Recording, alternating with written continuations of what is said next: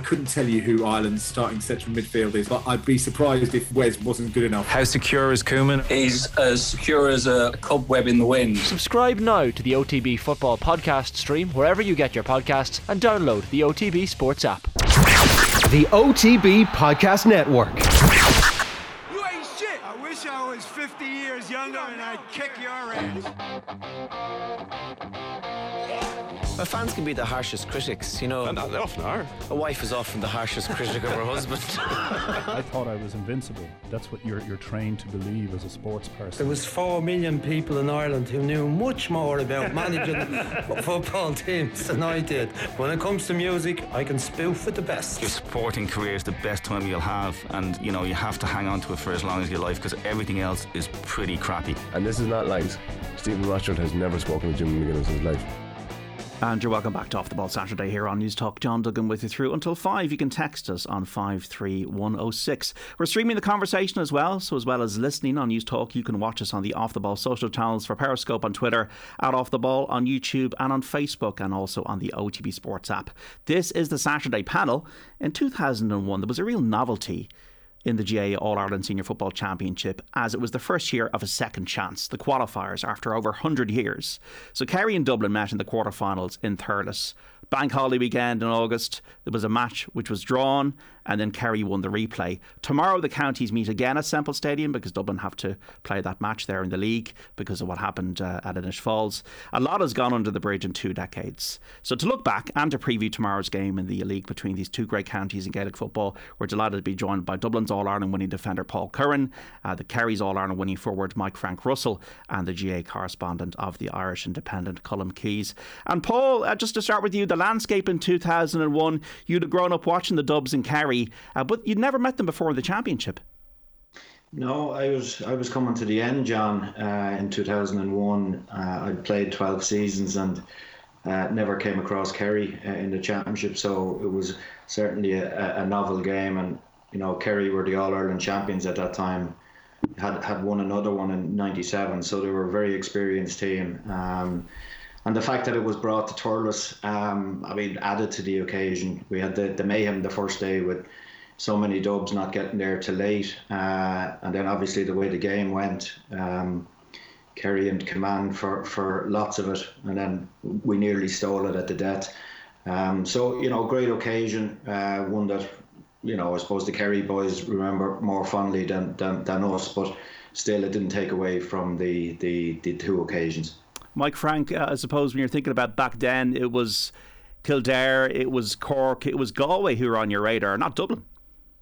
Yeah, absolutely. I think my own career, I think I only played Dublin 2 or 3 times in the championship, but obviously that's all changed now. They're meeting on a regular basis. 2001 was my first time meeting them in the championship as well. We had a few great battles with Galway the year before, but I think the fact it was in Thurles still, it was a novelty. If I recall, the first game was put back a half an hour because the crowd's coming in from both sides. But and hard to believe it's 20 years. But great occasion and something great to look back on. But then we had the replay there again as well, of course. But fantastic occasion. It's great now to look back on it. But at the time, it was novel because it was our first as a team ourselves meeting Dublin, and as Paul said there, coming across each other. But it's happening on a regular basis now, though. Sure, Mike and Paul, you can still do a job in the club game, absolutely no problem, even 20 years on. Colm, this was completely novel, over 100 years of GAA, and we have these qualifiers in 2001. Yeah, I suppose there had been moves towards it, John, and I say hello to Paul and Mike as well while I'm there. Hey, Colm. Yeah, there had been moves a couple of years beforehand. There were football review committees, and they came up with a very, very radical proposal, I think around 1999, which was rejected. But then another committee looked at it and conceived the idea of qualifiers. And to be honest, my recollection of them were there was a lot of opposition to them.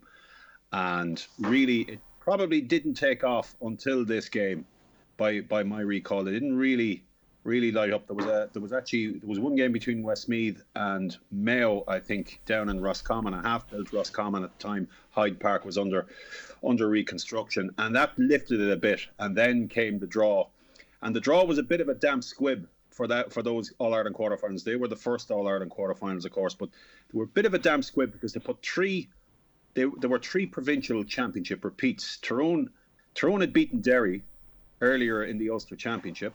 Roscommon had shocked Galway in the Connacht Championship, and Meath had just about beaten Westmeath, and they were all drawn together. But the outlier here was Dublin and Kerry, because they hadn't met for 16 years. After meeting so often between 1975 and 1985, they didn't meet for 16 years, which was most unusual in the storied history of Dublin Kerry.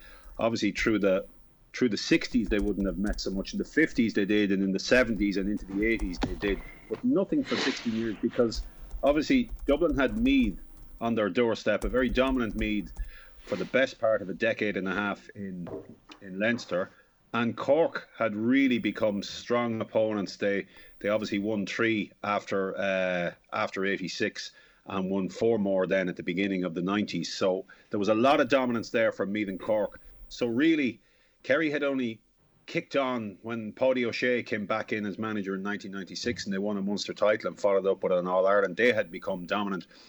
But after 1995, Dublin didn't so much fall off a cliff, but they certainly struggled in the years after that to repeat that. And obviously the team changed. And really there was almost a tragic element about Dublin, because they conceded the 2 goals against Kildare before that in the Leinster final in 2000, and then they arrived in Thurles. And really, I don't think anyone expected Dublin to put up a very, very strong challenge against the All-Ireland champions.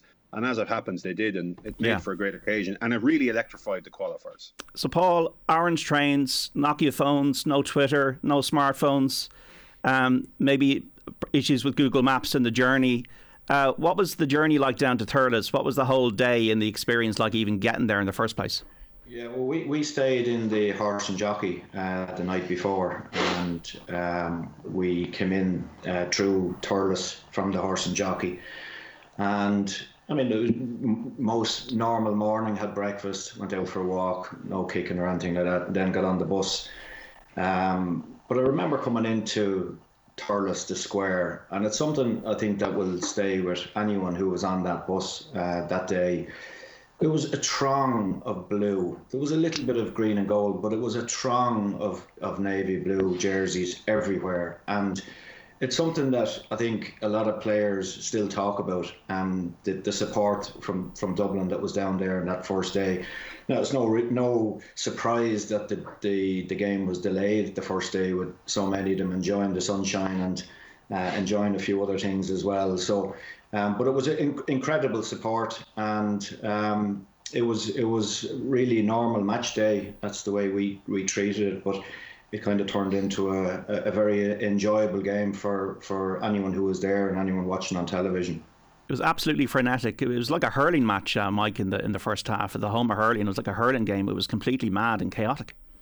Yeah, and it was great to play in Thurles as well. Fantastic surface. We've seen all the great hurling games down through the years, but great to get in there and play a championship football game. I think we were 7 points up with 15 minutes to go in the first game, and all hell broke loose. Vinnie Murphy came into the fray, and Darren Holman himself got a goal, and it was we were very lucky to get out of there.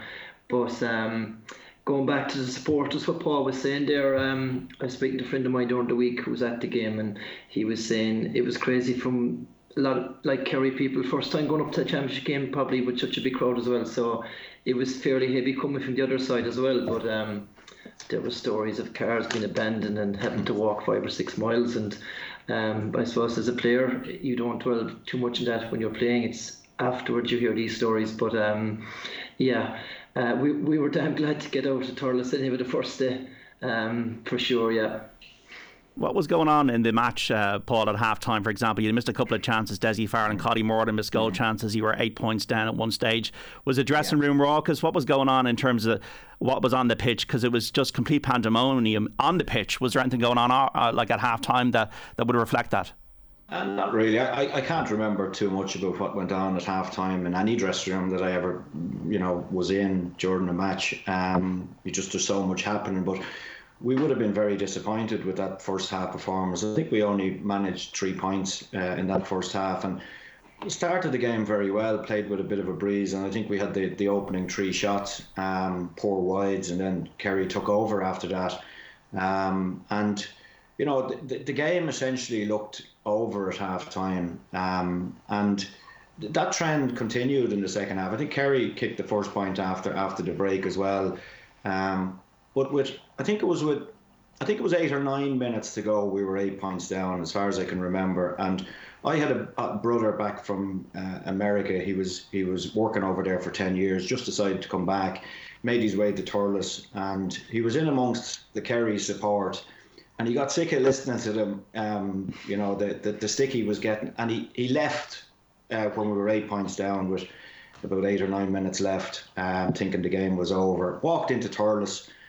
Walked into the nearest pub, and there was a roar or something, and he went up, and we were a point up, and so it was one of those little stories in the game that, you know, people will remember. But it was remarkable.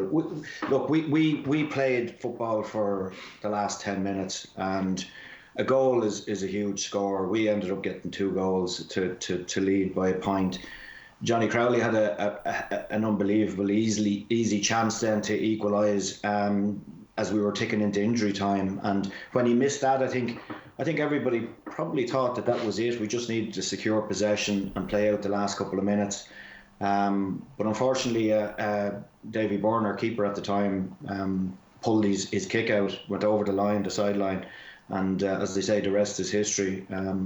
Big Morris hit one of the scores of the championship. But going back to the 2 misses in the first half, I mean, our current manager, Desi, he won't thank me for saying it was probably the worst miss of all time in the history of the GAA. I just looked at it again yesterday, and he was actually inside the small square, so about 3 or 4 yards out, and with an open goal, and hit the crossbar, which was extraordinary. And the one before that was just as bad.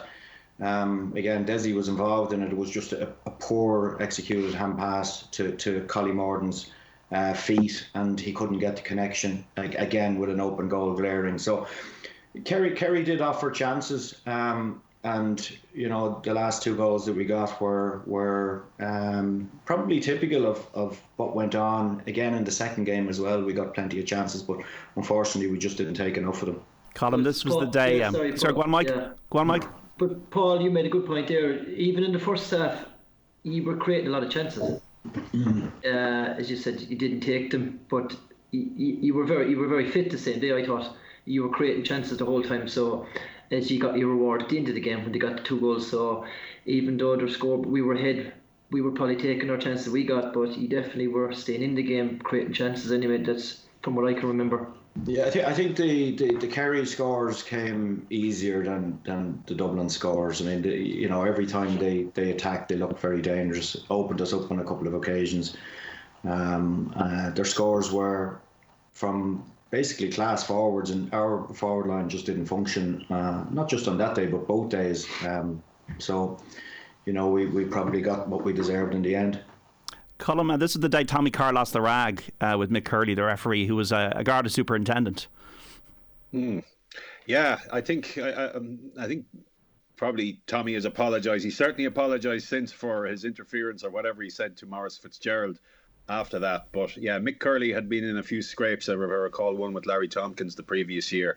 And I think, if I'm right in saying, Tommy spent the replay in the stands after that. But obviously, he was close at hand when Maurice Fitzgerald delivered that most wonderful sideline kick that headed out somewhere towards Dovey and Templemore, and then turned back in and over the bar. But all of that, even Tommy and his confrontation with Mick Curley that day, contributed to one of the great atmospheres in Thurles or at any game really away from Croke Park. And it's ironic that for all the hurling matches that I've been at Thurles and all the great Munster Championship games I've been at, 2 stand out, and that's one, and the other is obviously Clare and Offaly, and neither were a Munster Hurling Championship match, where obviously these are, you know, they adorned Thurles, these Munster Championship games right through the decades. But these two were just exceptional, and obviously Dublin making their way away from Croke Park, it was a real throwback, and even Tommy's confrontation, it all contributed. Just the way the whole game fell, and my recall of those two misses were Dessie Farrell had his hands in his head for both, and I suppose, as I mentioned earlier, there had been an almost tragic element about Dublin in the way they had lost games in the few years beforehand. If you even go back to 1997 when Meath knocked them out, Paul Beelan missed a penalty at the end of that game, and they looked like winning that game too, and he crashed it off the crossbar. And in 1999 then Meath beat them again, and Ollie Murphy ran riot, and they just couldn't hold them, and Kildare got the 2 goals. So here it was again, a Dublin team dominating with possession and just not able to put it away. And that Colin Moran goal chance, that came from a run from deep inside his own half, and Mike Frank mentioned it at the very, very start. Dublin were so athletic and so strong and physically powerful at home, and Kieran Whelan had really filled out by that stage as a footballer, and he was really physically dominant in those years, to the point where I thought, my recall of it is, Dublin were really on top through their midfield, and they just could not put those chances away. It was a calamity of errors, and it was almost symptomatic of them at the time. They could dominate games so much, but they just couldn't push them over the line. That was the tale of woe post 1995. Yeah, like it's an alternative universe with Dublin heartbreak, isn't it? The way we're speaking 20 years later. Mike Frank, was there any doubt when you saw Maurice Fitzgerald get the ball in his hands? It was his first kick of the game. Yeah, look, everyone has been talked how good a footballer he is, and yeah, he was the right man to take the shot. And he backed himself. I don't think he was on the field that long, but I suppose the more you look back at it now, the better the score gets. But yeah, we were very thankful for him to save our bacon the same day and get out of there. But yeah, absolutely, probably one of the scores of the decade or century, whatever you want to call it. But fantastic look back, but we felt we probably shouldn't have been in that position, but we were where we were. We had won the All-Ireland in 2000, and 2001 we were it obviously took a lot out of us. We were not finishing out games, and we trained particularly hard between the Munster final and the Dublin game, and maybe it was the wrong thing. Maybe we should have been easing off, and it caught up with us against Meath in the semi-final after we were well beaten. So yeah, it was great to beat Dublin to replay, but it finished in a poor year for us in the end in the semi-final. It was Johnny Crowley that did the damage in that replay, Paul, wasn't it? Yeah. Johnny was on fire that year. A great inside forward. Really had everything. I mean, the game was completely different back then. I watched the two games over the last couple of days, and the most extraordinary change is that every kick out went long. I think in the two games there was 2 short kickouts. Davy Byrne kicked both of them. So basically it was a contest between 1v1 all over the park. And Johnny was a powerful inside man who was able to win his own ball, and he suited that particular game. And his 2 goals in the second match really put them in a very strong position, and we never got back, really. I mean, we got a little bit of a lifeline early in the second half when Tomas was sent off, but Kerry were still able to get the chip over the scores that kept the distance. And we scored 2 late scores, 2 points to get it to 3, but we were never in a position to win that second game. Did Bertie Ahern come into the dressing room? I think I read that somewhere, Paul. Yeah, I to be honest, he might have. I don't remember. If he came in for after the second match, I won't remember, because we all had our heads down. We were very disappointed. He may well have come in, but I don't remember that. It is an advertisement, though, isn't it? When we reimagine the championship, Paul, like Dublin wouldn't mind going on the road if you had a league championship in the summer in the next few years. Going to places like Killarney, Páirc Uí Chaoimh in '83 was a massive thing. We could do it with a lot more of this, and for all counties. Yeah, well, when I started playing for Dublin in 1989, we were on the road all the time before a Leinster final. If we were lucky enough to get to a Leinster final, my debut was in Newbridge against Kildare, and the following game, semi-final, was back in Newbridge against Wicklow. We played Wexford in Wexford Park. We played in Tullamore. So, they were all great occasions, not just for the players, but for also supporters. I mean, Dublin don't mind going on the road. I mean, they actually enjoy it. I mean, if you talk to any of the supporters, they want that. So, I would like to see more of that. The present team just doesn't play on the road, really. Now, that has changed a little bit with the Super 8s. But now that we're back, in this particular time with knockout football, all their games will more than likely be in Croke Park again. So, look, it's not an issue from Dublin's point of view. They'll play wherever. As I said, my team and the team before that particular team played all their games except for finals and All-Ireland semi-finals in Croke Park. So, not a big issue. Was it one of the best atmospheres you ever played in, Mike? It was, for sure, yeah, absolutely. Full house there. I've played in Croke Park as well, but it was probably more enclosed. Fantastic, yeah. I suppose I have to mention our late manager, Paddy O'Shea. Yeah. Very animated man on the sideline the 2 days. You spoke about having run in with the referee, with Tommy Carr, but Paddy was well able to give it as well. But Paddy was always mentioned the Dubs when he was playing himself, so he was up for the game. He was saying, right, we get the Dubs out of Dublin, bring them down here and we'll be fine. But he wasn't saying it after the first game. So I think there was a story that we actually met in Borthill for food that morning. It's just outside Limerick. And there was a little field, so we had a few kicks around and different times now to the preparation, obviously, what goes on now. And on the way home after the first game, Paddy was driving down to Borthill near Limerick and he got pulled over for speeding. And I think the guard said to me, "You're after getting your second lucky break of the day." So he was a great character, but I'd just like to mention him there. He's passed on and we all miss him. But fantastic atmosphere up there. Yeah, it was great to have played in Thurles, as I said already. Yeah. Mike Frank, Paul Curran and Colm Keys back with more Kerry and Dublin talk. Looking ahead to tomorrow after this. The Saturday Panel on Off the Ball. And you're welcome back to Off the Ball Saturday here on News Talk. John Duggan with you through until 5. You can text us 53106, tweet us at Off the Ball. We're back with the Saturday Panel, reflecting on two memorable matches Dublin and Kerry played in Thurles in 2001. Were you there? 53106. Give us your story ahead of the trip to Tip again for both counties in the league tomorrow. Joined by Dublin's All-Ireland winning defender Paul Curran, Kerry's All-Ireland winning forward Mike Frank Russell, and the GA correspondent from the Irish Independent, Colm Keys. Just to keep you up to date with scores elsewhere, Brentford 2, Bournemouth 1 now in that Championship semi-final playoff. It's now Bournemouth leading on away goals 2-2 on aggregate at the moment. 66 minutes gone in the second half for that one. And also in the hurling league, Tipperary 2-7 now, Galway 6 points. That match threw in at Semple Stadium at 1:30. So Tipperary in the ascendancy in that one.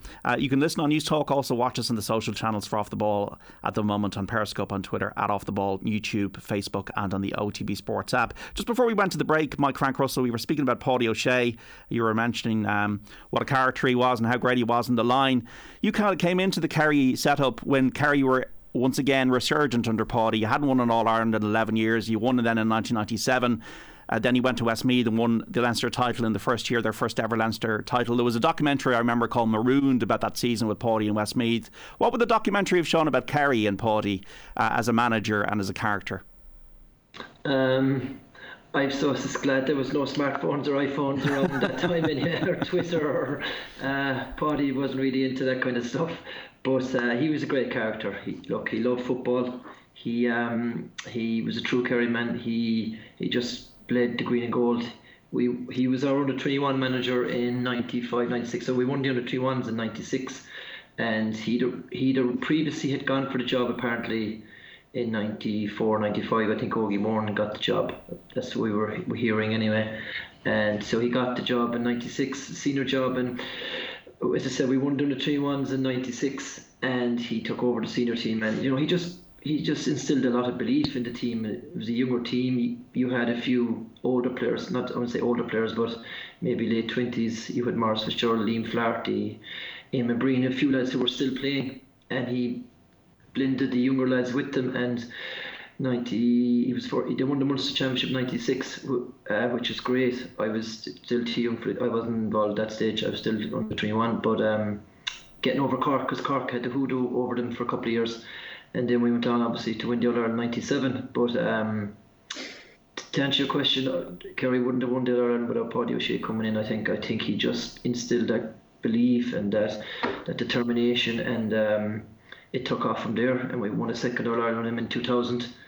And fantastic character, and served his county very well. You know, we idolised him growing up, watching him playing. But as a manager, I think he earned his salt as well.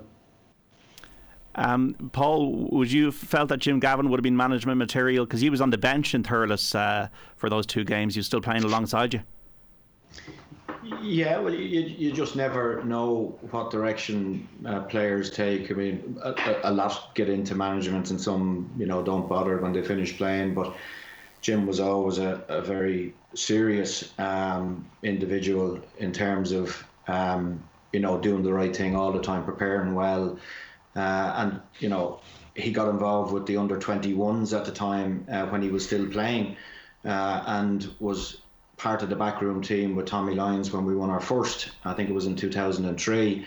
And then he won 2 more in his own right as manager before he made the step up to senior. So he put in the time, learned from mistakes. I actually was with him in 2008 on the under-21 management team. Knockout competition, we were beaten by Kildare and Newbridge in the first round.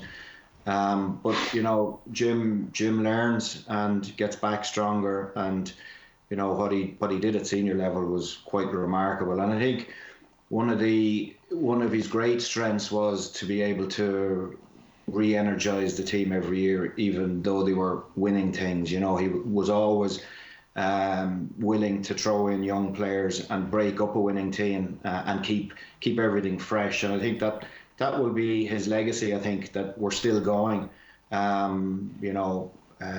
with that kind of model where young lads are coming in. I mean, they played last week against Roscommon in the league with 3 or 4 new lads, and they just slipped in seamlessly. So, that's a huge part of what Jim brought to the management.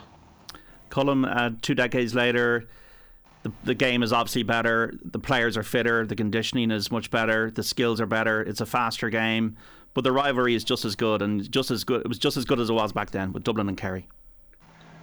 Well, you wonder what level the rivalry is, because really, when it has mattered most, Kerry or Dublin have beaten Kerry nearly all the time. It's 5 championship wins now and a draw, in succession.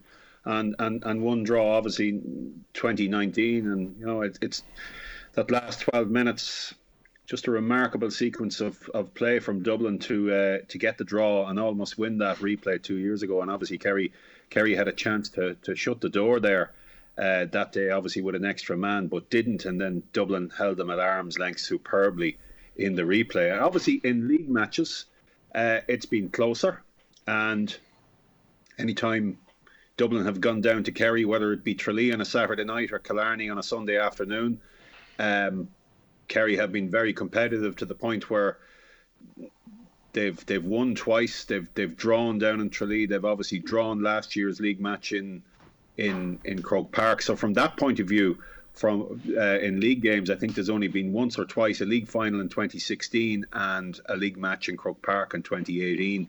Actually, it was David Clifford's first game against Dublin, when Dublin really got out ahead and dominated and ran up a big score against Kerry. But nearly all the time it's been close. So from that point of view, yes, it's a rivalry, and they're meeting a lot more now than they were.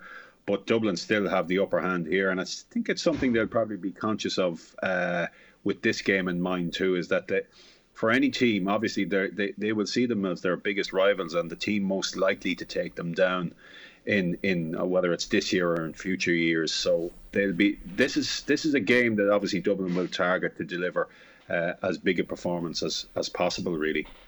We saw Mike Frank in 2009, the startled earwigs game, and Dublin got taken to the cleaners by Kerry, but they won then the following year in the league. Do you think Kerry need to make a statement against Dublin, because it's a long time that Kerry have beaten Dublin well in a match? I do. I think Kerry need to win tomorrow. I think they need to start beating this Dublin team, because I think Dublin referenced that game in 2010 in Killarney, that they put down a marker. They hadn't won in Killarney in, is it 15 or 16 years in a league game, so, and they've always gone back and referenced that game. And I know the game is in Thurles tomorrow, it's not in Killarney or Parnell Park or Croke Park, but I think it's a bigger game for Kerry in my opinion. I think they need to start just psychologically getting one over Dublin. Were you encouraged by what you saw last weekend, Mike? Absolutely. A surprise too with Galway. I thought Galway would be better, but we don't know where teams are with COVID and things like that, and what teams are trying to plan or looking down the line and things like that. But yeah, very impressive forwards, especially from the forwards. But going back to tomorrow, I think it's not going to decide the All-Ireland, no. If Kerry meet Dublin in the All-Ireland this year, both teams will feel they can win the game. But tomorrow, I think just for their own mindset and for the management as well, I think they need to get over the line somehow tomorrow. Is David Clifford the best ever talent to come out of Kerry, Mike Frank, in your view? He's if he keeps going the way he was last weekend, absolutely. I mean, yeah, we seem to be able to produce forwards, which is great, but he's playing fantastic football, and he has the tools to keep going and to be one of the all-time greats. I hate heaping pressure on young lads. The boy's still only 22, but he's certainly going in the right direction. I think a one player that's overlooked a bit sometimes is Sean O'Shea, the centre forward. He's an outrageous talent, I think, as well. He's going under the radar sometimes. He's supplying the bullets, but he's an outrageous talent, I think. You play corner forward, Mike. For the person who is not in, you can watch on TV and all of that kind of from the stands, but when you actually know that position very well, what is it that David Clifford has that maybe sets him apart from other top corner forwards? Well, at the moment, physically, for a young fella, he scored 4 goals in a minor final, which is nearly unheard of. But he was a man playing a minor. I think you'll all agree the size of him for a minor, and he's just so physically strong. The closest I would like him to was Maurice Fitzgerald, but I think he was even actually more physically stronger than him. He's able to just get that yard of space. He has it all at the moment, left leg, right leg, and he has a temperament. But his skill levels for in there for such a big man. He's so skillful, which sets him apart. I think for a big man, he's got so much skill. Would you like to be marking him, Paul? No, I didn't like playing cornerback, as people know. But look, David Clifford is. I mean, it seems like we're talking about him now for years, and he's still only 22 years of age. And look, there's one thing for sure. David Clifford will win All-Irelands. There's no doubt about that. I've always said it over the last couple of years that the team most likely to stop this run is Kerry. I actually thought that it might happen last year, but Kerry lost their way against Cork.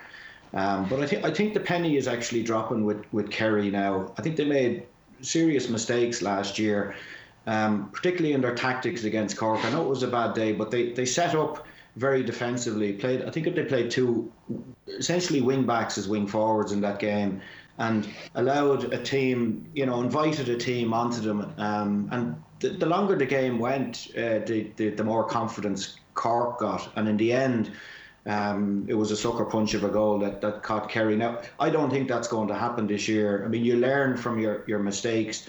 I think last week's statement was very clear that they're coming out this year to play an offensive game, essentially. And I think that's one of the big mistakes that they've made over the last couple of years, that they've really focused too much on their defensive stuff. And the game is all about scoring, and they've 2 of the best forwards in the game at the moment, 2 young players. And I think if they concentrate on getting the ball into them as often as possible, then I think teams will struggle like Galway did last week. And I know it's up early in the season, but I definitely see a change in Kerry's mindset this year. And as Mike says, tomorrow's game, look, it's only a league game at the end of the day, but when you're a player and consistently you're being beaten by the same team, and it happened to us in the 90s, we were we were getting sucker punched by northern teams every year, and we were just sick to the back teeth of being beaten by, similar teams every year. And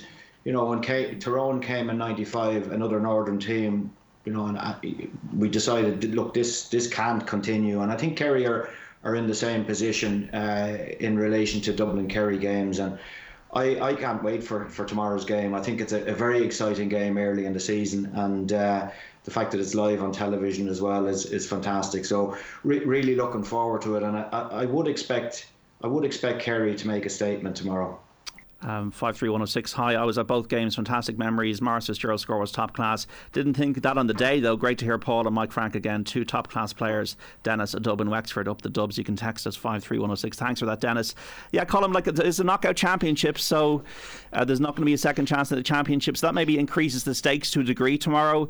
If you're a Kerry person or a Kerry football fan, should you be excited now about this team? Well, you should be excited about it in the era of David Clifford for sure. I mean, if they cannot build a team around him and obviously Sean O'Shea, they won 5 All-Ireland minor titles in succession. Surely there was a team to emerge from that. Now, my own suspicion is that, maybe the sum of the parts isn't as great as what emerged from that in terms of 5 All-Ireland titles. But they have Clifford, and you mentioned them. Obviously, Dublin have Con O'Callaghan, who I rate almost as his equal. He is his equal, obviously, and maybe a bit ahead of him even at the moment, given some of the goals that he has scored. But he's surrounded perhaps by a better framework, so that gives him a better platform to execute his skills. The two of them bring such an X factor to the game right now, and I think, if we're talking about teams of the millenniums or team of the centuries in time to come, I think these two will be in the conversation. That's where they're heading. Yes, Kerry should be excited about the team, but they really do need to follow on from that Galway performance. Any slip up in that regard would almost neutralise that, because Galway appeared to be so poor the last day defensively, didn't get it right, and Galway have conceded massive scores in Division 1 in their last 3 games. 9-59 in their 3 games, so it does raise huge question marks about their defence. So really a follow-on. A statement, yes, I think a statement is probably right to call it at this stage. They don't want to be going into a potential All-Ireland final if they do reach that far against Dublin. They don't want to be going in with any doubt that Dublin still have them in this chokehold in the games that really matter.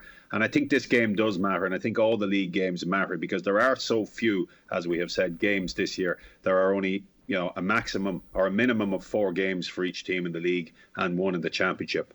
There isn't really a case to hold something back, even at this early stage of the season. I think both teams really, for competitiveness, have to be on the front foot tomorrow.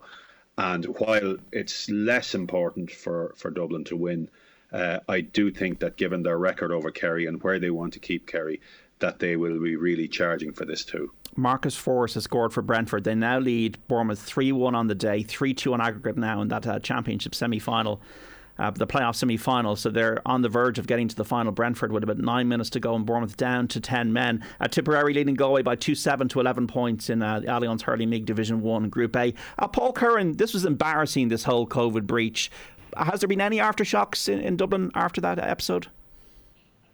No, I don't think so. I think it was completely unnecessary and embarrassing, to be honest with you. I was on record saying that.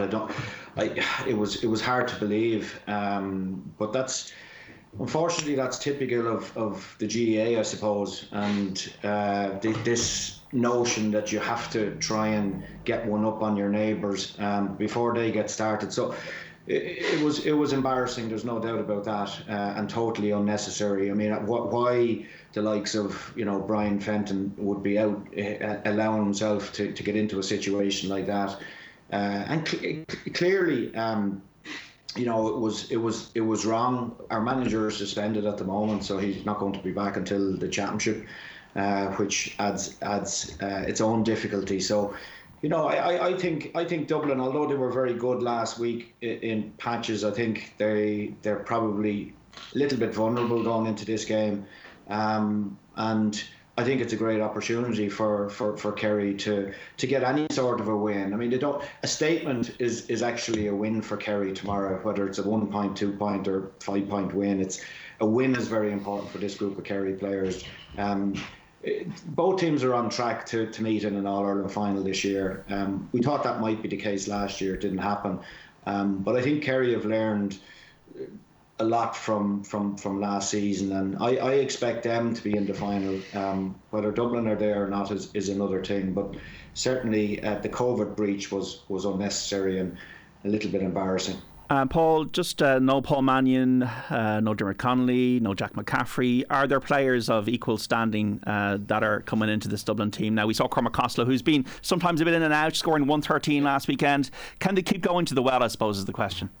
Yeah, well, the answer to that is no. They're not equal standing. I mean, we've lost some of the greatest players that played the game in the last couple of years. I mean, the two Brogans as well are gone. So the Dublin setup is changing all the time. Jack McCaffrey left last year, and they still managed to win an All-Ireland. And they're not as good, but they understand what's expected. I think that's probably the easiest way of explaining it. These fellas are arriving in very fit. I remember Jim Gavin saying to me in his early tenure that I'm not there to get these fellas fit. They arrive in certain shape. None of them are carrying any weight. They're all ready to go, basically. And we saw it last week. 3 basically unknown players coming in and contributing to a win. So look, there are. I don't think we're as good as we were 3 or 4 years ago, but we're still good enough to win. If that makes sense. Mike Frank, we will get into trouble if we don't talk about other counties that have the chances in the league and the championship, even if Kerry might not even be able to lift a league, but that's another question for another day. But do you see it as Dublin, Kerry, Mayo and any of the other counties that are impressing you at the moment? What's your view on the landscape going into football 2021 now? Yeah, but just going back to Paul's point there about Dublin, sorry a minute. The boys that you see coming in, the new players, like you had Owen Murch and all these, every year they seem to have added nearly a player or two, and you'll say, they're not as good as the last lads like Jack McCaffrey, but they're still winning the All-Ireland. That's just, we're down here scratching our head. I see you have Tom Lahiff and Darragh Mullen coming into the team now again, and they haven't weakened it. So it just seems to be, the team keeps evolving, and it's so impressive. These unknown players to the people around the country. But they're just fitting in seamlessly, so it's very impressive, and it doesn't seem to be stopping. It's the scary thing, but that's the thing. Does it hurt you, Mike? Does it hurt you? Does it annoy you? I'd say every county has obviously extended panels, and there's players in the background coming in through development squads, but they seem to be able to fit in seamlessly more to the Dublin senior team. But it's a credit of what they're doing. They're doing everything right, but I think Kerry and these teams are catching up. But just 2 new players I just mentioned there as well coming into the Dublin team. So it'll be interesting to see how they keep going. But Kerry, the win over Galway, can we read too much into it, because we still don't know where Galway were. But so that's why, as we said, tomorrow's going to tell us a lot more about Kerry. But the teams competing, I suppose, for honours, Kerry and Dublin are up there for sure. I would have said Galway until what happened last weekend, so I think they have problems there defensively anyway. Tyrone, under new management, I know they were beaten last weekend, but their forwards, Young McKenna, Carl McShane to come back, Dara Canavan, as good as forwards as you've seen any county. Donegal have the forwards, I think, McBrear, T. Murphy. So the teams I mentioned there, Kerry, Dublin, Donegal, Tyrone, Mayo. Hard to know where Mayo are this year. It's seemingly a lot of new players, new turnover. So we'll see how they go. But the top 3 or 4 I've mentioned there for sure, I think, anyway. We wouldn't have expected Colm Cavan and Tipperary to win provincial titles, and that's the beauty of the knockout. It was a great, from a storyline perspective, last year. Can you see any other counties adding themselves to the conversation as well as the ones we're talking about today, Kerry and Dublin? Look, Mike Frank has mentioned Tyrone. I happen to think last year, John, that an indictment of all the rest that Dublin really eased their way to an All-Ireland title. Great team as they are, they weren't really challenged anywhere, and Leinster's a write-off a long time now, and this year presents the same opportunity for them to arrive in an All-Ireland semi-final, which they will, obviously. And their likely opponents are Mayo, unless Galway and Roscommon can get into the conversation. And you would expect, that given their record and given the hold that they have over Mayo, that they will get themselves back into an All-Ireland final. So with the quality of forwards around last year, I'm talking about Kerry, Donegal, and obviously Tyrone lost to Donegal early on. I thought it was an indictment of everyone else that a greater challenge wasn't mounted by those, and that Cavan and Tipperary especially were able to pick off the form lines. In obviously Cork had beaten Kerry, and then Cavan were able to beat Donegal. I think there's more to both those teams. I think there'll be more to Tyrone. I know that Mickey Harte was very determined to stay on for one more year because he really believes in this squad. He really believes that there's a set of players there that can win an All-Ireland and can really compete and do that. And I think there is a structure there that can come in the Tyrone forward line. There's a lot of doubt over Cathal McShane as to whether he's going to get back to his 2019 form, where best to play Conor McKenna, who can be a huge asset. But I think it's going to take him a lot longer to bed down than maybe what we think after his return from AFL.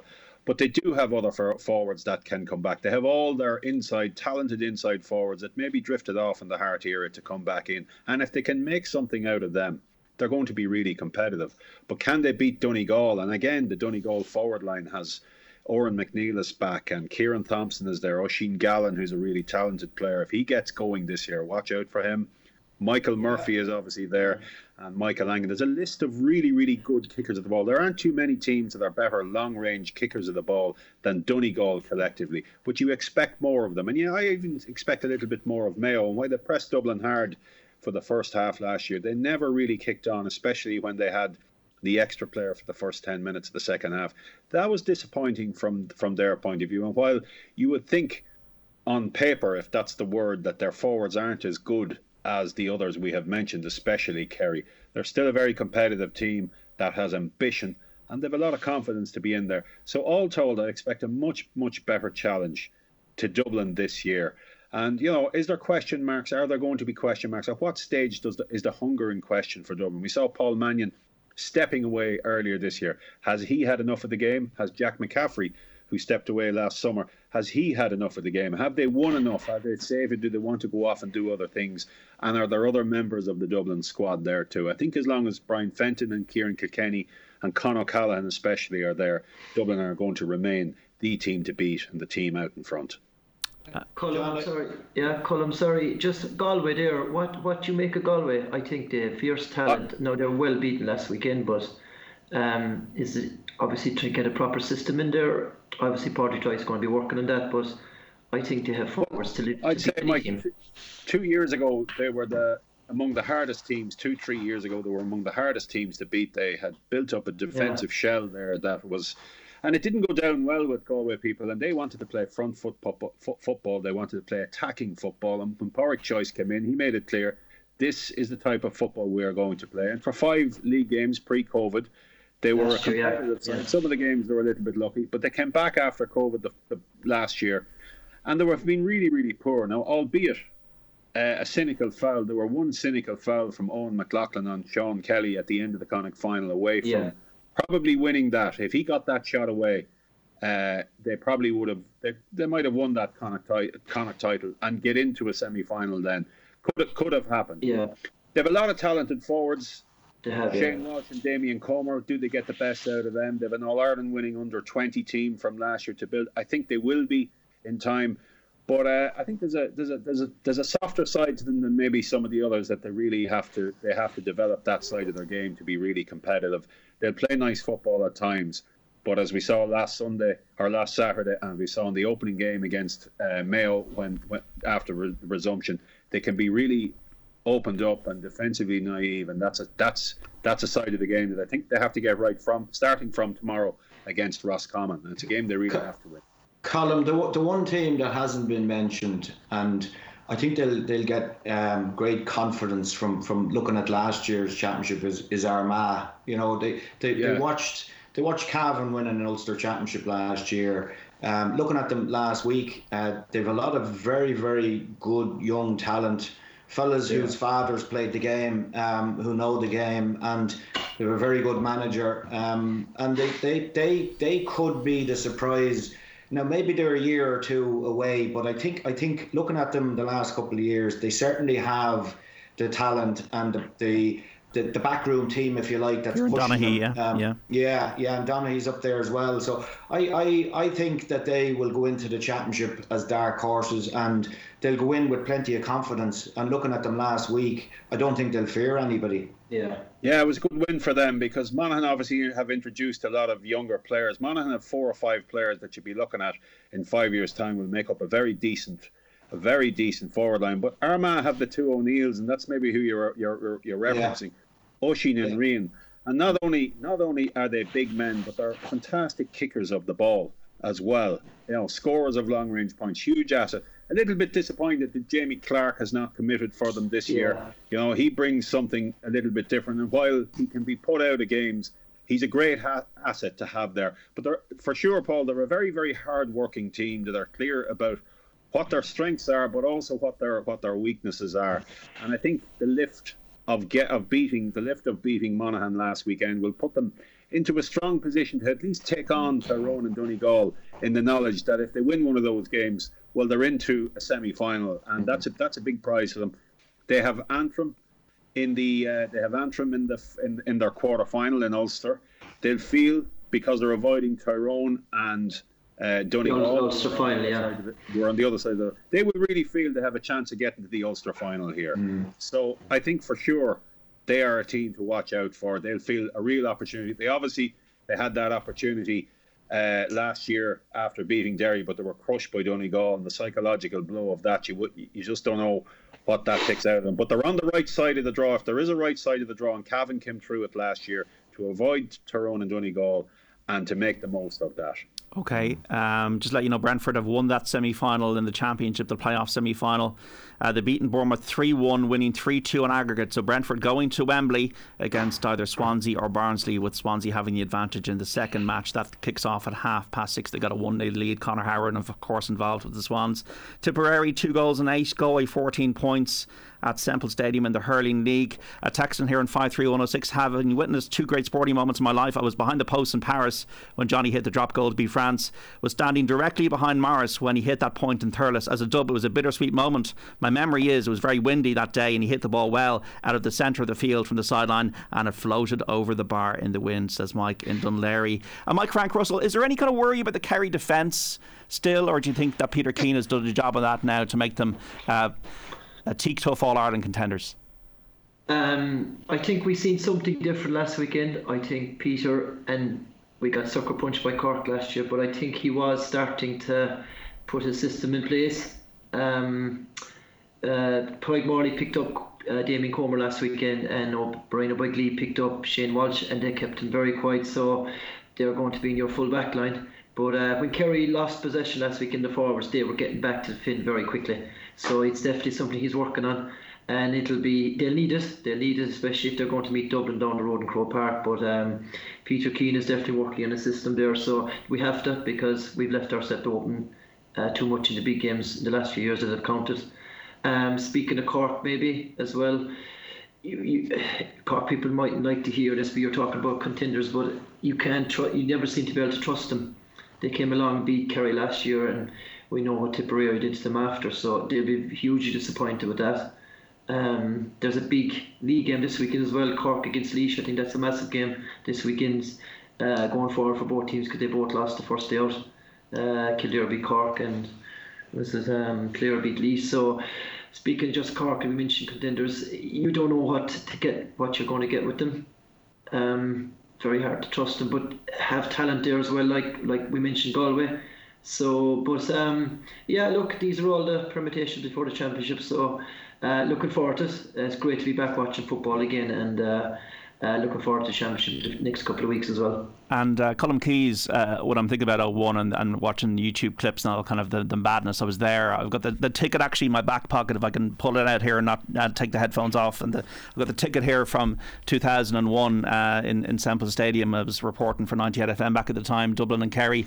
Any chance we'll have fans, you think, Colm, at the All-Ireland finals in August? Because that's what we want. What we want when it's safe to be back in these stadiums and supporting our teams and our counties. I'd be pretty certain, John, there will be crowds back for All Ireland semi-finals, All Ireland finals. I think as we go through August, we'll see more. When you see the 1 metre, the 2 metre distance this morning be reported on, it's coming back to a metre. That's really positive for crowds. I think when you see what's happening over in England, and with Chartos has been maybe a month behind it, there's certainly talk of pilots.